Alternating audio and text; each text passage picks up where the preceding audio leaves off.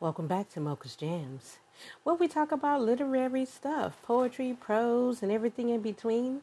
And I don't think I've ever done this as a content, but I just had to speak on it because, I'm a writer, right? So let's get into the value or not, no value in writing a bad book review. As an author, I have received bad reviews over a course of my career, of course, whether it was about my poetry, my prose, short novel. And it's pretty much standard that, us writers, we are going to have someone tell us a bad book review. However, to create online accounts that are fake so you can drop in to a website that is meant for all kinds of book reviews to intentionally target a group of writers based on their race and lie and hide or think you can hide behind a fake account is so wrong on so many levels. What am I talking about? An author wrote bad book reviews about authors of color via her fake accounts. She was recently dropped by her publisher. This is some serious stuff. I have always said, what you do in the dark will come to light, and no bad deed goes unpunished. Okay? That's a Mocha sister quote. So, The Crown of Starlight, author Kate Corian claims she was in the middle of a mental breakdown when she spent months using fake accounts to target authors of color on my favorite site, Goodreads, while giving her own novel positive reviews. Now, come on, y'all. We can't do this. This woman spent all this time targeting Black authors or other authors of color, and she was supposed to have her novel published in 2024. But because she was revealed to be behind a phony Goodreads account that posted negative ratings against authors of colors, she left 1-star reviews for months on the popular owned review site, which is called Goodreads, while giving her own sci-fi novel excellent ratings. And there was uproar from fans and probably TikTok and BookTok and all of that. She was going to be published with an imprint of Penguin Random House, which they said her book is not going to be published no more. Quote, "We are aware of the ongoing discussion around author Kate Corian. Crown of Starlight is no longer on our 2024 publishing schedule."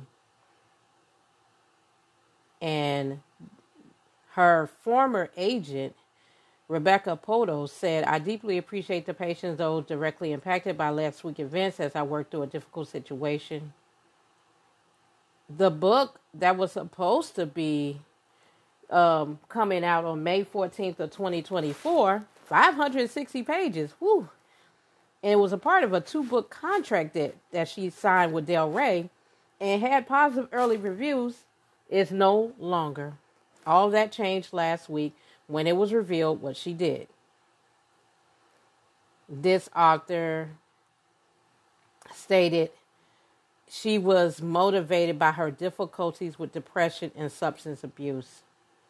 Quote, "Let me be extremely clear. While I may have not been sober of sound mind during this time, I accept responsibility for the pain and suffering I caused," she wrote, claiming that the past few days consisted of going through withdrawal as I sober up enough to be brutally honest with you and myself.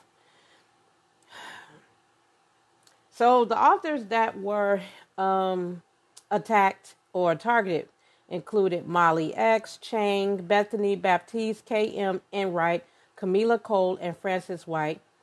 They all have books coming out of January and August of next year. They said that her letter was not a proper apology to debuting authors who suffered a result of negative reviews she gave them. And people did screenshots where they got Corian denying review bombing and writing all these reviews for herself positively. This woman said that she was experiencing a mental breakdown. She made up the world's sloppiest chat, blaming a non-existent friend and sending phony apologies for the actions of said friend, only making things worse. Amazon paid $150 million for Goodreads in 2013. It's been around for a long time. I've been on that site for a very long time. But I do understand and know about review bombing. People, that really means is intentional harassment via bad reviews that can result in cancellation of books and authors. And Goodreads takes the responsibility of maintaining authenticity and integrity of ratings and protecting our community of readers and authors very seriously. A spokesperson told the Post, adding that it removed all of her negative reviews. We have clear reviews and community guidelines and remove reviews and or accounts that violate these guidelines. All I can say is that is sad. And I hope she gets the help she needs, but at the end of the day, her apology was a non-apology. And writing is a serious craft. And even if you get a bad review, but if you find out that somebody targeted you, that's a whole nother ball game. What do you guys think about this crazy story? This is a wild, wild story. And I hope that the authors coming out next year will be fine and will bounce back from all those negative reviews. Be yet careful. And like I said, no bad deed goes unpunished. Be careful and tread lightly.